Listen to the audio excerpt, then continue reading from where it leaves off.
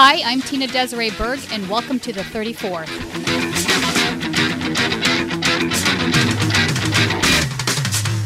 This week, the House passed the police reform measure known as the George Floyd Justice and Policing Act, sending it to the Senate, just as former police officer Derek Chauvin is set to go on trial Monday in Minneapolis for his role in the police killing of George Floyd. But outrage over police killings and harassment and the mass incarceration of Black and brown people and immigrants has also generated calls to go beyond reform, to defund and abolish the police. President Biden ordered a 100-day moratorium on deportations as one of his first acts in office. But on Monday, U.S. Immigration and Customs Enforcement, or ICE, deported at least 72 people to Haiti.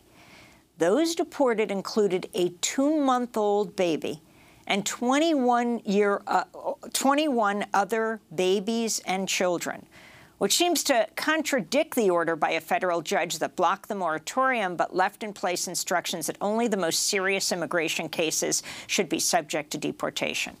The Guardian reports the adults and children were deported on 2 flights to the Haitian capital Port-au-Prince as the country faces skyrocketing political violence and protests against the Haitian president's U.S.-backed regime. They've been going on for months, these protests. Their push came after hundreds were deported within Biden's first days in office, mostly from Haiti and African countries, including a man named Paul Perilloux, who was deported to Haiti. New York Congressmember Mondaire Jones had previously worked to successfully stop his deportation by the Trump administration before Biden was sworn in. But last Tuesday, Mondaire Jones tweeted, quote, "At 3 a.m., my staff woke up to an urgent call. Suddenly and in the dead of night, ICE was set to deport Rockland County's beloved Paul Perilloux to Haiti, a country he has never been to," unquote. Monday's deportations to Haiti came after ICE had just suspended deportation flights to Haiti on Friday.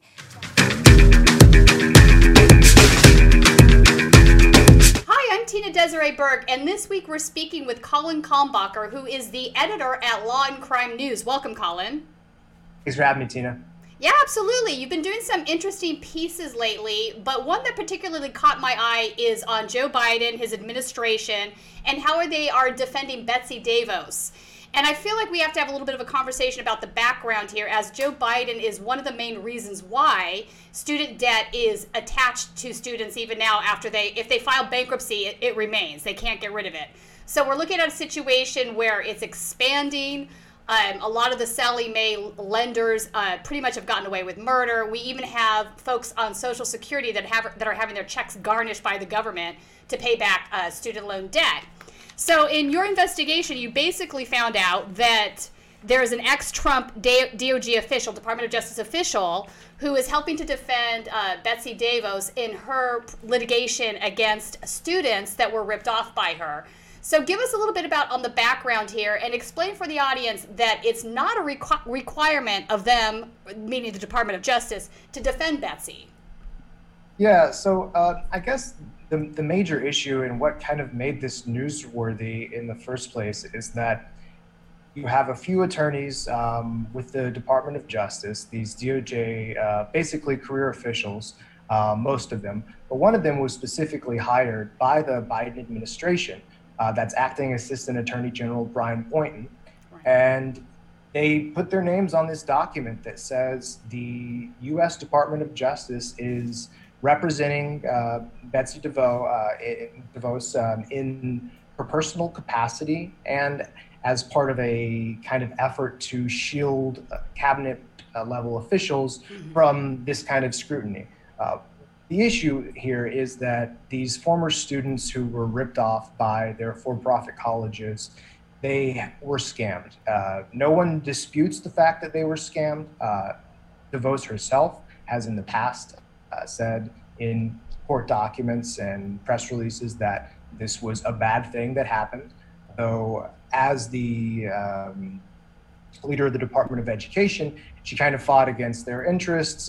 There was some administrative foot dragging, right. But overall, everybody agrees that these students are more or less in the right.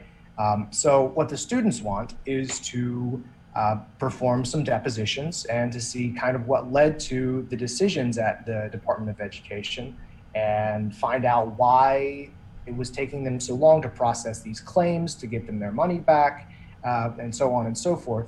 And the Biden DOJ has kind of stepped in and said, no, you know what? You cannot talk to Betsy DeVos about this. We're not going to let you do that. I think they are concerned about setting a precedent of having cabinet level officials having to go on the record and explain their actions in front of well, it wouldn't necessarily be in front of a court, but under oath. And that's essentially what kind of shocked and surprised a lot of folks here, and that's why we did the story. So they want to protect their current cabinet from possibly being scrutinized in the same way, but that just seems ridiculous to me. Transparency in government, I think, is key, and the Democratic Party itself always seems to be pro-transparency and anti-corruption, yet they do things like this that are just, the optics are absolutely terrible, as far as I'm concerned. Do you think that that's a problem in general for the Democrats? Well, I mean, the issue is they always run on transparency, right? And they always are keen to point out, and they are correct to point out, that the Republicans are atrocious and horrific when it comes to transparency overall. The Trump administration was very much like its GOP predecessors in that regard. They were very bad with transparency, and the Biden campaign promised that there would be a changing of the guard, that it would be different. They did some iteration of a promise akin to will be the most transparent administration of all time. Obama did the same thing. Right. And, they make these pains to transparency, but when the rubber meets the road, they have court filings where they're protecting one of the most hated and vilified members of the former administration. And they don't have to act as her personal attorney, but that's what the DOJ has chosen to do. It is a choice. They are not bound by law. They are not even necessarily bound by precedent. These sorts of depositions have happened in the past. It's not, I wouldn't say it's common, uncommon, or rare. I would say it's highly fact intensive. That's my attorney brain speaking for a second. I don't want to categorize them as being something that like, oh yeah, this happens all the time, or this doesn't happen all the time. I think it highly depends on the facts. And here there's just, as far as I can see, no reason whatsoever for them to step in. It's like, again, generally undisputed that these students were scammed, that they have valid factual claims.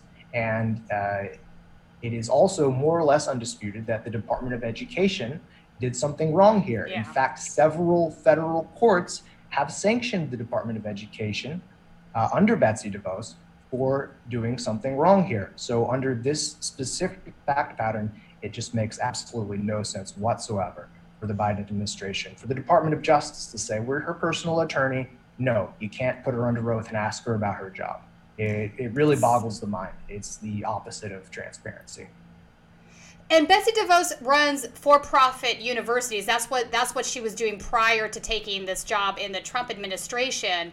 And the Democratic Party also has been keen in some areas with privatization, including schools. Their support for charter schools would be one example. Do you think that there's a relationship here, or is it simply the concern that they don't want to set a precedence as far as being able to put their cabinet members under oath? We didn't really touch upon that in any of our reporting. I think if you want to see some more information about that, I would look to the Republic report. David Halperin is a journalist who is doing a lot more on those specific angles. Okay. But my general answer to that question is that the money is always important. I don't think it should go undiscussed or unreported. In this specific instance, I can't say, but I do remember that the Obama administration was very keen on charter schools, very big on privatization. A lot of their high-level appointees, including essentially Obama's handpicked senator for Colorado, Michael Bennet, he comes from that background. Right. So it's no surprise to me that the phrase "strange bedfellows," there's nothing strange about it. Right. These people are all kind of cut from the same cloth. But we didn't necessarily touch upon any of that in our reporting. So I should probably defer to David Halpern's work again in the Republic Report. He did the first story on this that kind of put us on the trail. We picked up a whole bunch of the extra court documents after that.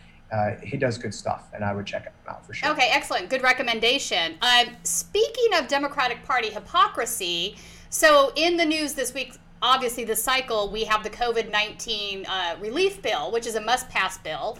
It is a budget reconciliation bill, so it's not attached to any sort of filibuster. So this is something that the Democratic Party needs to pass. And they're being held hostage, in my opinion, by their more conservative members who are willing to flex their muscle and their power, whereas the progressive side seems less likely to do so.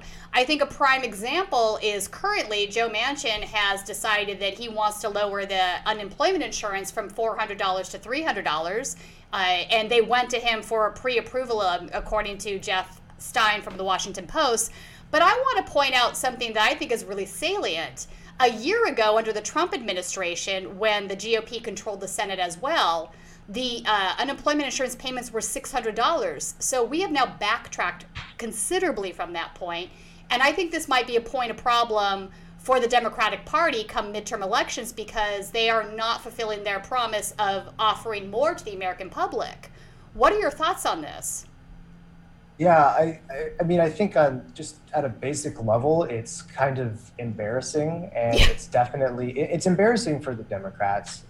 It's disastrous for working families who are relying on those payments, what Matt Bruenig calls the super dole, the $600 boosts, which I believe were invented by Ron Wyden and Bernie Sanders. I may be getting that incorrect. No, that's correct. I know those two definitely pushed forward in the first relief package. And yeah, I think it's an embarrassment to the Democrats that they are essentially allowing Donald Trump to be twice as generous as them when it comes to those unemployment boosters. Though whether it actually translates into any type of an electoral issue for them is kind of a question that depends on the Republican Party. Because they're kind of in a bind where they're certainly not going to run on giving poor people more money or unemployed people more money. They could try to point out that Trump did this about 2 times, or literally 2 times as much as them. But I don't see how the GOP frames those messaging ads. Though if they were to get on that message, then it would be probably pretty disastrous. Yeah, I hear what you're saying. So it sort of depends on whether the GOP going forward decides to embrace more of the right-wing populism that came more to the front during the Trump administration versus their traditional business interest side. So that's a fair point. I think it's bad news for the Democrats either way, though, because it's going to anger the progressives that are already giving their tentative support.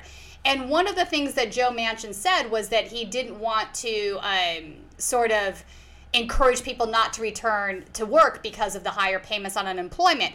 But my thing is this, Joe, listen, maybe if folks were getting paid a living wage to begin with, that wouldn't even be a point of conversation. So if you had perhaps supported a $15 minimum wage, that would have been a better idea. I mean, you can't have it both ways. The reason people were doing better, they understand that they were doing better under these boosts, is because they were finally getting something more akin to what they could survive on. You can't survive on anything. I mean, even 15 is not enough in the city of Los Angeles. I mean, do the math. You can't pay rent. You can't put food, so. Yeah. Joe Manchin, who I guess, the president is Joe now. It's the president, Joe Manchin. He's kind of reiterating this old economic kind of canard that I used to call it in the 90s, the 2-income trap, where, people who are just on the line have to make the choice of, well, do they work 40 hours a week and kind of turn down a bunch of government benefits, or do they work less than that and make more money via benefits? Sorry, if you're hearing that, I'm just getting pizza delivered. That's all right. Oh, lucky you. But the issue is, Joe Manchin doesn't have any desire whatsoever to make that calculation easier for people, like you said, by supporting a $15 or any type of a living wage. He essentially is, kind of just completely dialed into this right-wing ideology that says we have to force poor people back to taking terrible jobs that are also, by the way, possibly or more than likely unsafe during the pandemic right now. And it's, it's gross, it's disgusting, but I don't know if anybody should expect rather anything better from this guy. Yeah, I certainly don't. And it really sort of is problematic that the DCCC supported him in the last primary election when they had a really solid primary contender, Paula Jean Swearengin. That was a choice they made, and now that the roosters are coming home to roost, I'm not sure how they support that previous decision. Hindsight is great vision, but I don't even think they see it as problematic even now. That's really the issue, I think. Yeah, it's always hard to tell where these party committees' loyalties really lie, whether they're an incumbent protection racket, whether they're strictly focused on who's the biggest fundraiser. I don't think that they have any general motivating thing that animates their decision-making from one election cycle to the next. I think it's pretty ad hoc, though it definitely tends to err on the side of they don't think progressives can win, and they don't want them to. So if you keep those two things in mind, then a lot of their decisions, most of the time, 9 times out of 10, will make sense under that kind of a prism. But otherwise, No, I agree. They serve the plutonomy, right? That matters more to them, the donor class. Yeah, I don't think they're happy that they pick losers all the time, like Cal Cunningham or Teresa Greenfield, all these folks that have lost the last few cycles. But I think they would rather stick to the donor class, again, 9 times out of 10. They just don't think progressives can raise money, and they are probably not too keen on having another Bernie Sanders in the Senate, just to be honest. Oh, I agree with you. They absolutely do not want Bernie Sanders in the Senate. They didn't want him in the White House because the battles that he wants to wage are about structural change. Like, he wants to actually change the structure of the way things are right now. And the donor class doesn't want that because it allows them to extract more wealth. And they really need both parties engaged in their wealth extraction for them to continue to be successful at that. So, and Bernie Sanders, I would also say Ed Markey at this point, Jeff Merkley perhaps, these guys represent something different than that. And that's more threatening to them. Yeah, structural issues, I think, are something that, however you want to define it, the left has kind of either ignored or hasn't been able to give attention to for the past couple decades. And now that's kind of coming to the fore. And I think the party establishment understands that, if only for this reason, that not addressing structural concerns kind of means an end to the gravy train. It's not even, you don't have to get too deep into ideology. It's, for so many of these people, it's about jobs, access, and cash. Right. Absolutely. I wanted to talk about another investigation you did recently in regards to ICE and the Biden administration now backtracking from their moratorium. So the history on this is obviously it was much worse under the Trump administration. Trump pretty much gave ICE carte blanche to just round up and deport whoever. But this actually started under the Obama administration, and his threshold was, my understanding is, significant misdemeanor crime. So anybody with what they deemed was a significant misdemeanor got to be deported. But here's the thing. Even though the Biden administration may be better, definitely better than Trump and slightly better than Obama, he still isn't meeting the promise that he made during the election because he has now backed away from this moratorium promise. What is the story and history on this, and your thoughts in regards to what Biden's thinking here? Okay, so I'll try to sum it up as quickly as possible. He made the promise initially during, I believe it was a Nevada debate during the Democratic primary. Reiterated that promise again about no deportations whatsoever. There were no conditions on it during the first 100 days in office. He said that eventually that he wanted to limit deportations to people who, I believe, had committed or were convicted of serious felonies. But the initial promise was first 100 days, a deportation moratorium. And It's pretty obvious what that means. I think that's pretty clear. It's pretty a clear. Moratorium is a moratorium. Yeah. And that means an end. Typically under political, considerations, it's an end while you hash out what you want to do next. And I think that was also always pretty clear with Biden, especially when he said that he eventually wanted to limit deportations to people convicted of serious felonies. So, okay, it was an interim thing from the get-go. That's fine. As soon as Biden takes office, however, he issues this first immigration memorandum, which quickly cuts the deportation moratorium into something altogether different.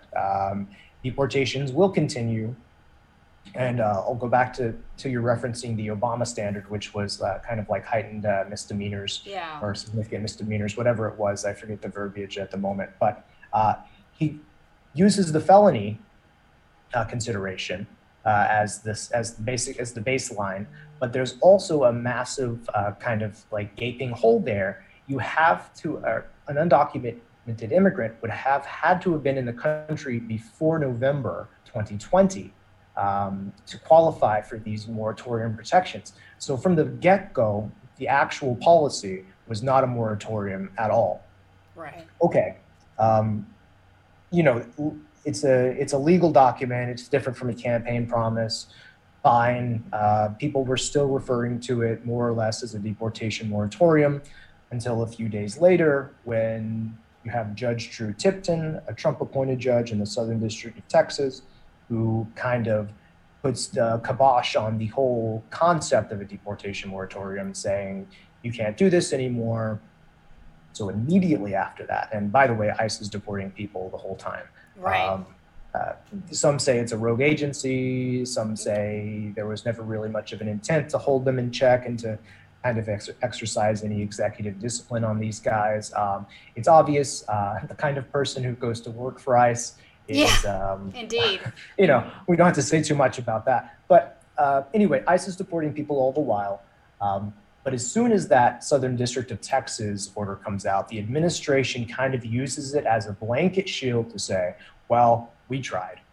They threw their hands up in the air. They are not going to do it anymore. But as immigration law experts, and we did a story citing over, and again, forgive me, I don't remember the exact numbers, but definitely over a dozen, I think it was dozens of immigration law practitioners, legal professors, and experts who noted, yes, technically the Southern District of Texas enjoined this Section C of the initial immigration memo, but an Article 3 judge has no power whatsoever to actually force the executive branch to deport a single human being.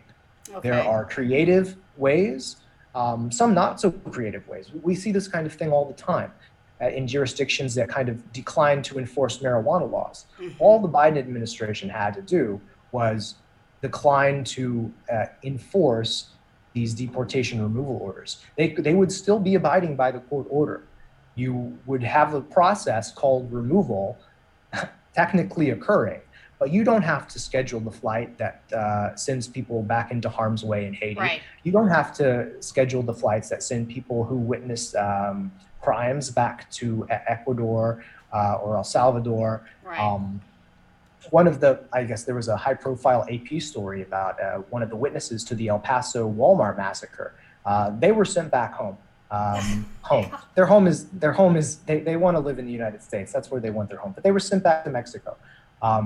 So what the Biden administration did had a chance to do was to kind of rein in ICE guidance and issue some more. They don't, like I said, they don't have to be completely novel and creative about it. There could actually be a different suite of guidance that reinterprets the Southern District of Texas order to kind of put something on the record rather than just declining to enforce deportations. Right. They did go ahead and issue a new set of ICE guidance. That second set of ICE guidance, it kind of limited their ability with certain classes of undocumented immigrants to deport people, but then it also ramped up their ability to deport other classes of undocumented immigrants. Right. So it's we use the phrase backtrack in the headline because that's what it was. It was a backtrack. Again, legal experts, immigration law experts have said there is no one actually forcing, and that's kind of how the system works, right? You can't force the president, you can't force the executive branch to do anything. But the administration is, they've appealed the ruling in the Southern District of Texas, but anyone familiar with the federal court system knows that the way this is going to play out is by the time those 100 days are over, regardless of the outcome, the promise will have since been removed. So that's done. It's a failed promise. It's a, however you want to term it. It's a failed promise. I think that's about right. Colin, let me ask you this. The DHS came to be under the George W. Bush administration. This was probably one of the greatest expansions of the federal government in decades. So I sort of understand why people have that rogue criticism of both DHS and ICE. ICE is inside the DHS. But Trump had appointed a lot of ex-John Tanton folks at DHS and at ICE while he was president. And this is John Tanton organizations like FAIR, they're nativist organizations. They don't believe, they're not only against illegal immigration, they're against all immigration. And quite frankly, they want to create, at the end of the day, a white nationalist country. They believe that that's what the United States is supposed to be. And one of the things that John Tanton used to talk about was he wanted to change, I believe, is it the 14th Amendment? That's the birthright? He wanted to be able to change that to support his beliefs, right? And there was a whole FOIA disclosed conversation where he actually spoke to an attorney about this, and the attorney said he was crazy, of course. But that's how extreme some of these appointees were under Trump. So I think this is really fair criticism. And I'm wondering how much of a gate change there has been in the first 100 days under Biden. In terms of, like, I guess, personnel and things like that. So I mean, it's just speculation, but I would say the fact that we I'm going to go ahead and speculate. The fact that we haven't seen stories about huge turnovers in ICE staff, DHS staff, suggests that that's because this is not happening. At least it hasn't happened yet, and this might be one of the areas where you get a lot of and this always happens, you get a lot of administration defenders on social media. Give the guy a break. It's only been X number of days. Right. Maybe there is an argument for you don't want to completely fire everybody, every single body that works in a federal agency. It's not particularly persuasive to me, but I could see how that might be persuasive to some people. But I would say your general question is kind of on point. We haven't heard any stories about ICE staff being fired en masse because it hasn't happened yet. I think a lot of immigration advocates and people from the immigrant rights communities and activists and policy folks would love to see something like that, would praise the Biden administration for taking a bold and courageous stand or something along those lines, but it hasn't happened yet. We'll see if it does. Yeah, that was my suspicion because I hadn't heard anything either. I'm like, my suspicion is that there hasn't been enough of a turnover. And when you have folks in an immigration federal agency that don't believe in immigration, this is very deadly. Of course they're going to go rogue. That is what they want. They want all of these folks gone. And it even got to the point here in California where they were deporting veterans of the war veterans. These were folks that actually fought for the United States abroad in Iraq, etc., in Afghanistan, and they were being deported oftentimes under basic misdemeanors like DUIs and things. This is absolutely crazy to me. If somebody serves in our military, defends the nation, they should be given permanent citizenship, not deported. Yeah, it's just it's unchecked cruelty with these people, and it's kind of a cliche at this point to say the cruelty is the point. For them, I don't know if the cruelty even is the point. I'm sure that these are very nice and polite people. If when you get them in front of a dinner conversation or something along those lines, like you said, they have an ideology that wants to keep the United States of America as white as possible for as long as possible, and they will do absolutely anything to make sure that happens. Yeah. And when you entrust those kinds of people with police power, the power of the executive branch with fatigues and badges and guns, very bad things are bound to happen. Yeah, 100%. Speaking of very bad things are bound to happen, Derek Chauvin trial is going on currently this week. I know Law and Crime has been doing some coverage on this. Is there any important news coming out of that so far? So actually, we're kind of, I would say, keep an eye on the website today. There is the extant issue of the third-degree murder charge, which the state initially leveled against him. The defense was able to successfully, I think on 2 separate occasions now, convince a judge to dismiss that charge in particular. So I would say that that's where a lot of the action is happening right now with that hugely important trial, which I would be remiss if I didn't say you should all watch on the Law and Crime Network. We are going to be broadcasting, I think, every second of it live as it's happening, and then with analysis as the opportunity arises. So yeah, please watch us, watch the coverage there. But yeah, to your question, the big issue right now is whether or not that third-degree murder charge is reinstated. Yeah, so can you give me some history on that? Third degree versus second versus first. Why did they go with the third degree? What was the background on that to begin with? So it's kind of a way in, this is a phrase that I would use in law school, which maybe it might sound a little iffy outside of the legal context, but you kind of want to, if you're a prosecutor, you want to bootstrap as much as you can. You want to charge a criminal defendant with as many plausible charges, and you don't want to overreach, but anything that you can plausibly charge them with, you want to get the maximum sentence. You might be doing this because you are trying to seek justice. You might be doing this because you are trying to force them into a plea deal. You might be doing it just because it's the right thing to do and because the facts merit throwing the book at them. That might be a more colloquial way of terming it. And so that's what the state did there. They threw the book at him. Third-degree murder is, I guess, in Minnesota, that's more or less the felony murder charge there. Kind of in the news every once in a while, because in general, the concept of felony murder, I would say, and a lot of criminal justice reform advocates would say, is kind of a cop-out. It's if anyone dies while there's a commission of a felony, and so you can be held liable, even if you are not responsible for the death directly. If you were involved in the underlying felony and a death results, so you get sometimes crazy results there, 2 results. You get sometimes crazy inconsequences there. Say there was a firefight, you were the getaway driver, and one of your friends who was shooting at the cops gets killed by the cops. Sometimes you can be held liable for their death. Interesting.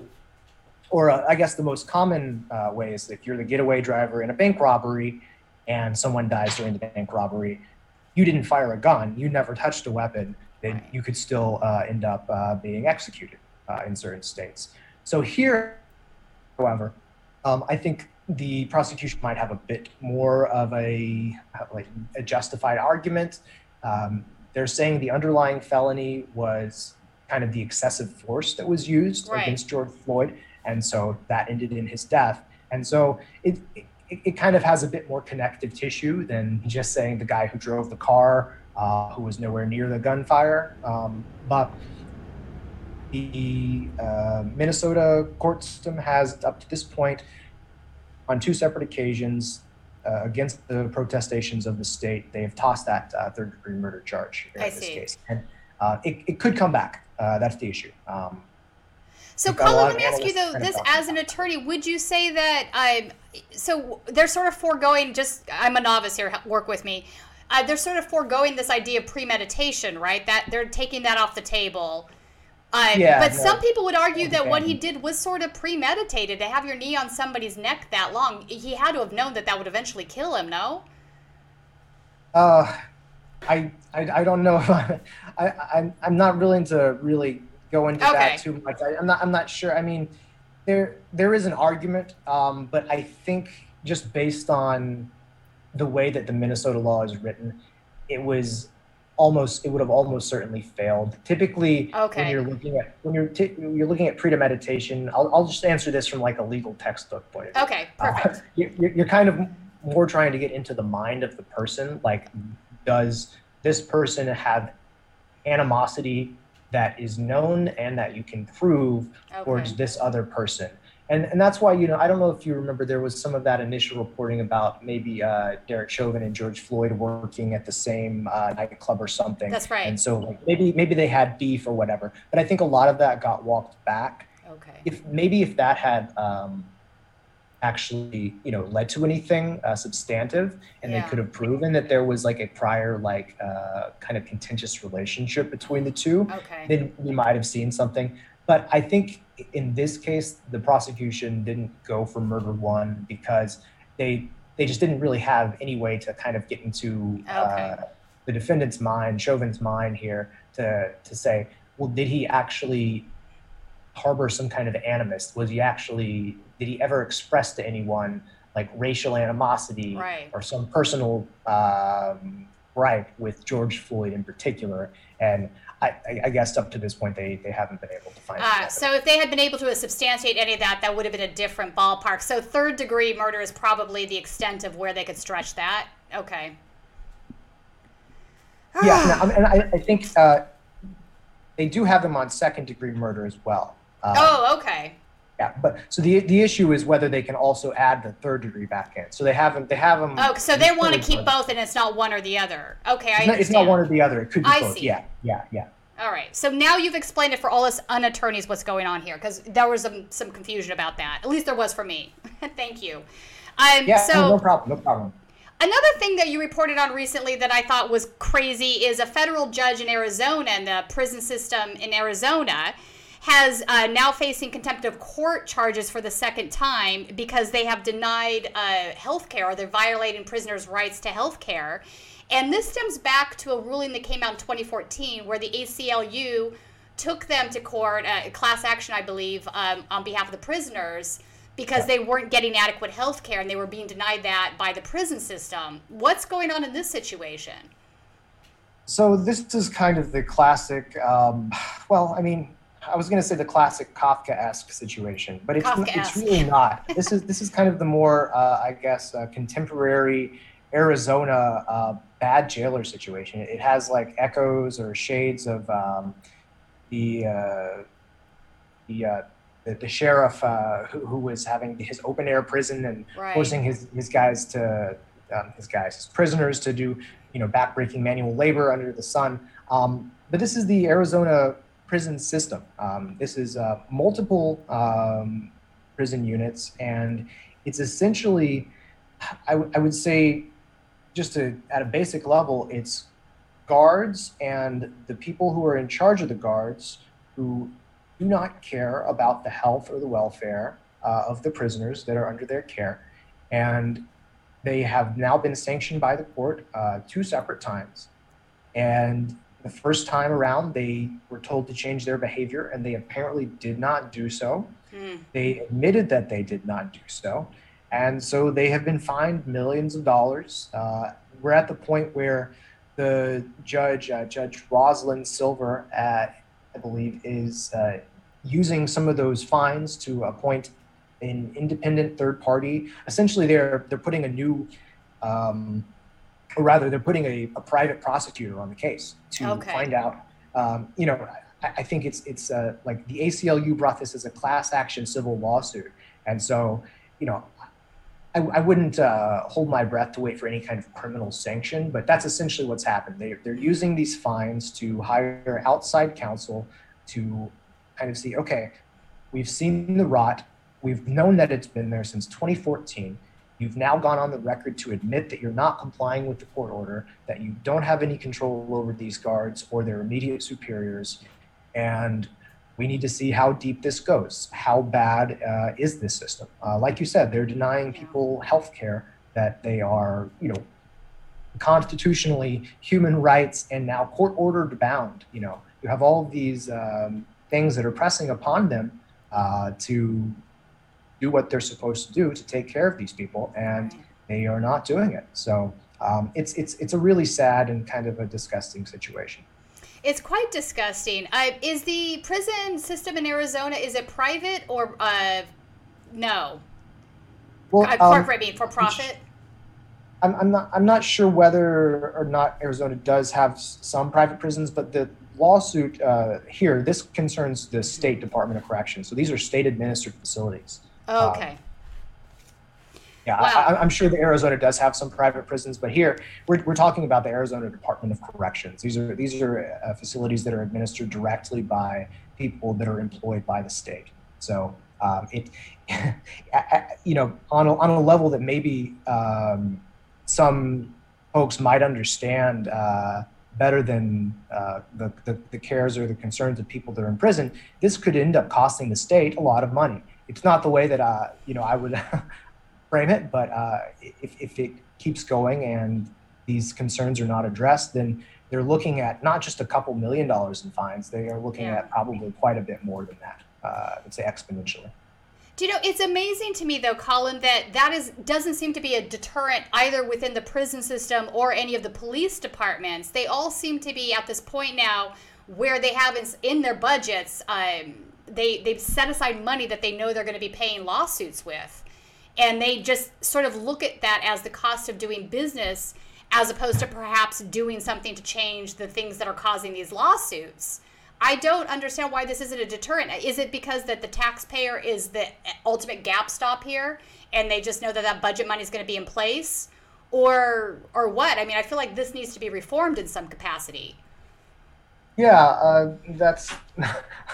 I'm throwing my hands up here. Those are really good questions. I don't know what's going to deter them, short of, and again, I would say you have to hold your breath, or not to warn you not to hold your breath, short of some type of a criminal threat or sanction.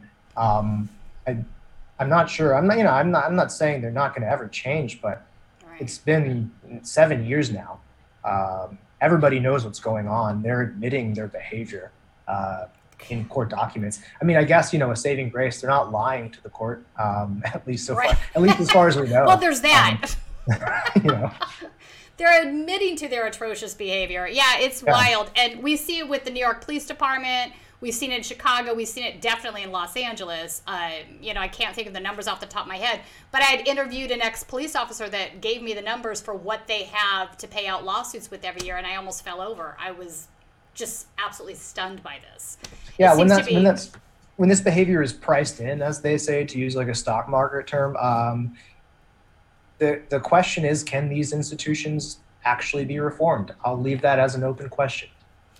I think that is the question of the day, and I've often talked about this with the Los Angeles Sheriff's Department. I think the LAPD can be reformed. I do not think the Los Angeles Sheriff's Department can be reformed because since the beginning, they've had problems with gangs, interior gangs inside the sheriff's department. And these are cops that are committing the same crimes they're arresting people for, right? They're running guns, they're dealing drugs, they're committing murders. There's absolutely no control over them. We elected a first time in 100 years, a Democratic sheriff that actually ran as a Bernie-crat, believe it or not. He's done nothing to fix the problems. They set up a civilian oversight committee to oversee correcting some of the behaviors, but the sheriff's department gets to put people on that commission. So it's like they're policing themselves now. And then he almost didn't show up to a meeting for the Board of Supervisors. They were almost forced to subpoena him to show up. So, I mean, it's just like one thing after another. And if this guy isn't able to reform the system is fundamentally broken to the point where it can't be reformed. That's my 2 cents on that subject. Before I let you go, Colin, is there any new articles that you're working on today or this week that you wanted to share with the audience? Well, like I said, we are covering the George Chauvin thing. The Derek Chauvin thing. Derek Chauvin, I gotcha. And there should be an article out about that. We'll have some analysis. We are pretty reactive when it comes to the news, but I would say probably one of the more interesting ones that we did today is that Deborah Katz, the attorney who is representing Charlotte Bennett, one of Andrew Cuomo's accusers. Oh, yeah. Her website was hacked. Hard to say whether it was overnight or early Saturday morning. Oh, wow. And they've contacted law enforcement about that. She sent me an email to let me know. So that's a thing now. Interesting. We have a story that just went up about that. So yeah, check that out on the website. I think the drama concerning Governor Cuomo is interesting, and we will keep close tabs on that as it all unfolds. Indeed it is. Let me ask you this. You guys had, I think, done a piece on the nursing home problem. So it's now come out that he's obviously corruption's involved, but he was changing the numbers on that. And I believe that one of his staff members that was responsible for actually changing the numbers had a relationship with one of the private nursing facilities or something of this nature? That I'm not sure. Okay. It sounds about right. I know we did a story yesterday. One of the people who actually drafted the fake numbers document was an ethics law professor. So that was kind of a, I'll just say that was an interesting angle for us. Wait, hang on. You're kidding me. She's an ethics law professor. Ethics law professor. Yeah, you could check that one out. That's on the website right now. Wonders never cease to amaze. If you wrote this kind of stuff as part of a screenplay, you would get accused of taking it a little too far. Indeed true. And if people want to follow you on Twitter, what is your Twitter handle? It is just my first and last name. Okay, so COLINKALMBACHER.